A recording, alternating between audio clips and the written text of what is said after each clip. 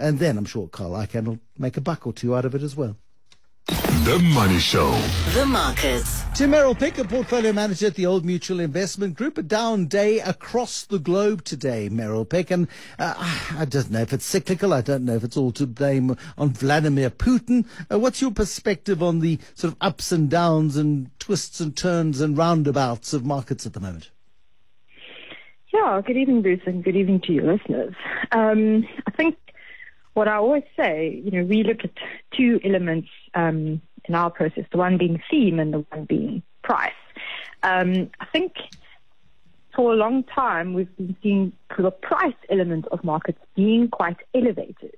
And what that means is whenever there are jitters, like, as you say, Putin and geopolitics, and the risk of an invasion increasing, it doesn't take much to spook the market when prices are already elevated, because those high prices imply great expectations of global growth. So something like rising tensions in Europe stand to threaten, global growth, and that would obviously depress company profits, and those prices are no longer being justified in a scenario like that. So I think that could be it.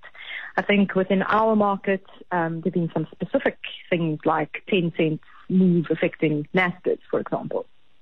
Explain Tencent, please, because Naspers and Prosus, which were companies you could not be without, are not companies you want to be with, and certainly not for the last 12 months. They've actually been massively negative for the overall market, and it's all to do with Chinese regulators getting a bit antsy in the way in which Tencent operates almost with, or has operated like many other Chinese tech companies, almost with free rein in what is usually quite a tightly regulated economy and society.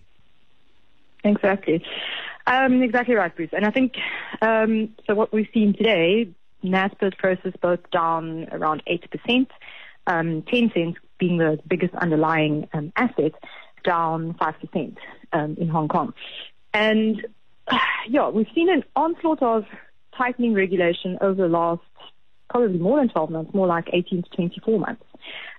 So we've had regulation on at first as a risk a few years ago, and then as a theme as we started to see tightening across. For example, at one stage, the content of games was regulated to be more patriotic or to reflect content that the Chinese government would rather have the population engaging in. Releases of games were throttled.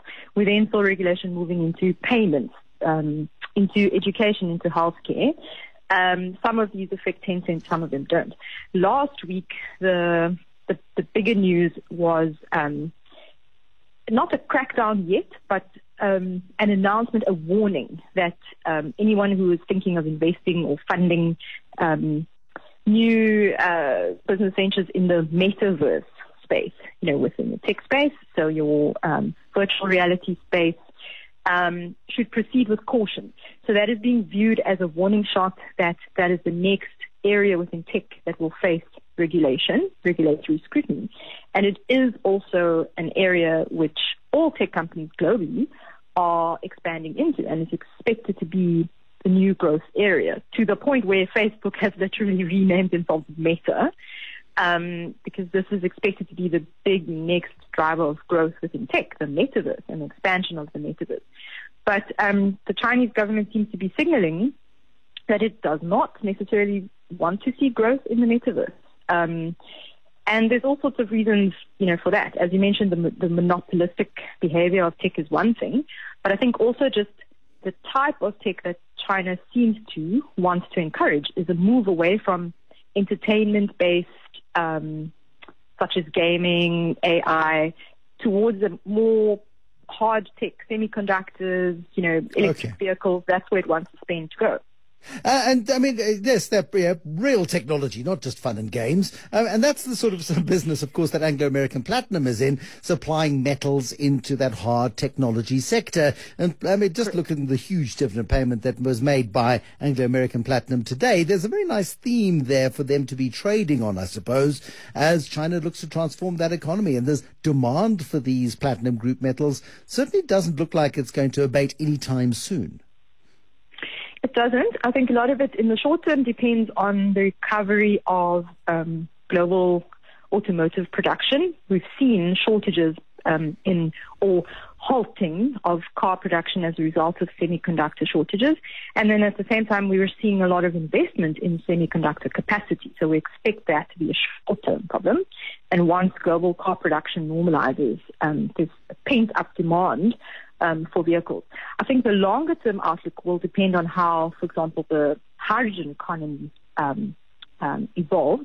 If the hydrogen economy becomes a very key part of the decarbonization journey, which China is definitely trying to lead globally, that would bode well, in particular for platinum demand. The risk is that electric vehicles, proceed at a faster rate than the hydrogen economy develops, which would then curtail demand. But yes, some of our analysis shows that the minerals required for that will also prove to be a bottleneck in the short term. The prospects for our platinum producers look great, and they have a lot of control over their destiny at this point because they are choosing to be disciplined with supply and not flood the market with new ounces, which is actually supporting very elevated prices. The risk at any time when prices are this high, they are quite elevated relative to history. So you'd look at that long-term perspective and think the risk here is that at some point prices revert, but certainly in the very short term, they do have more time to start to continue delivering back to shareholders the way that they have. And then a quick thought on the results today out of Sasol. I found them operationally I think quite strong, but still not paying out a dividend. Some worries there. Yes, so the share price was down 3% today. I think probably a fair amount of investors were expecting a dividend given the high oil prices and record high chemical prices in pockets. For example, in the US, base chemical prices or plastics prices basically are very high. I think there are two reasons for some of the disappointment. One, because of the balance sheet fragility over the last few years, while they were still finishing off the Lake Charles project, a lot of debt on the balance sheet. The decision was taken to hedge the oil price, meaning that they are not realizing the full benefit of oil being at $80, $90. They've capped that off somewhere around $70. So there's some of that cash flow which they've effectively foregone for the safety and security of what if oil falls back to 40, 45, 50, and then we cannot meet our debt repayment. So they took that decision to forego some of the upside on oil in order to just ensure that they can remain solvent. Right or wrong decision, it's easy in hindsight to say that it's the wrong decision given where oil is now, but at the time one can say that was a prudent decision. But that means it's not flowing through into cash flow as automatically as one might think. The other issue is some production reliability issues in the local mining business, which of course is their cost advantage and feeds Secunda and allows them to be profitable. So they're not as profitable as they should have been because they've had to go and buy in external coal at a higher price than what they can mine it under normal circumstances. So those coal supply issues are a negative theme. However, I do expect that to be a rather short-lived theme, and they've outlined how they expect to address that. So I think Sasol is still attractive at this current price, given where the oil price is. Thank you, Meryl Peck, Portfolio Manager at the Old Mutual Investment Group. Just gone 6:30 in this Eyewitness News, brought to you by